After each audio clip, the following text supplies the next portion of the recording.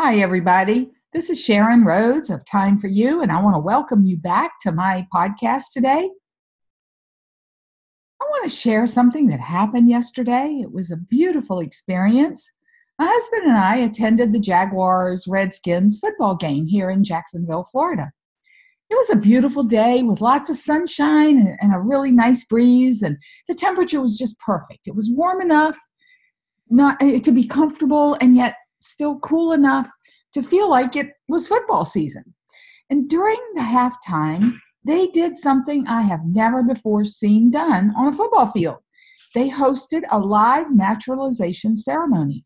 We had the privilege of seeing 65 people take the oath of allegiance to the United States to become citizens of this great nation. I saw 3 in the group of 65, at least 3, who were wearing U.S. military uniforms. It was a moving and impressive experience. It was patriotic, and it deepened my appreciation of what it really means to be a citizen of the United States. Taking that oath was the completion of a long process for each of those individuals. They had to be at least 18 years old. They had to have been a permanent resident of the United States for at least 5 years, or 3 years if they had been married to a U.S. citizen. They had met all the other eligibility requirements. They completed their application and had a background check and got fingerprinted. They completed an interview and they took a test, an English test and a civics test. And then they got to take the oath of allegiance yesterday so that they could receive the certificate of naturalization. All of that reminded me of what it really means to be a United States citizen.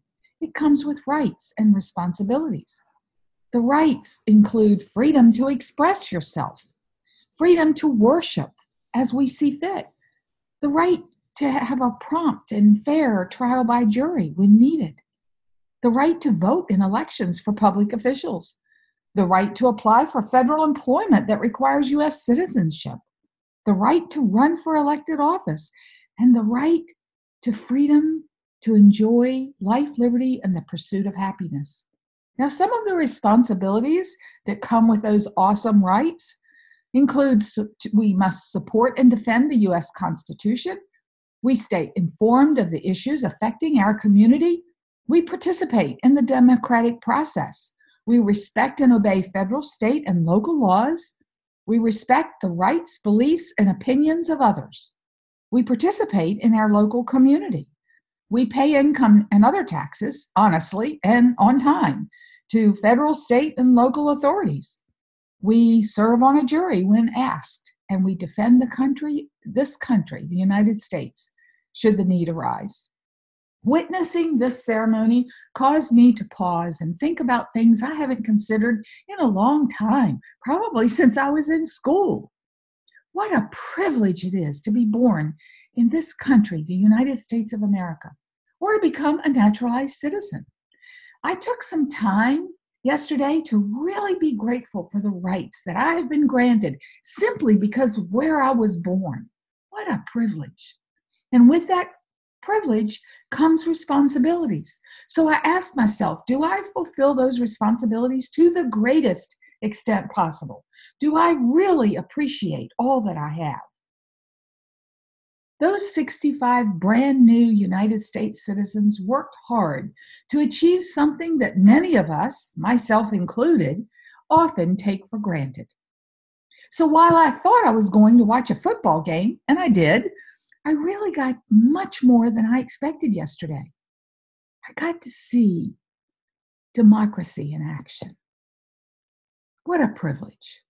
Oh, and by the way, our team won too. That's all I have for you today. This is Sharon Rhodes of Time for You. I'm signing off for now, but I'll be back. So thank you again for joining me on this podcast. And if you like these little podcasts, please share them with your friends. And until next time, I'll leave you with this reminder. Always remember to take time for you because you deserve it. Have a great day.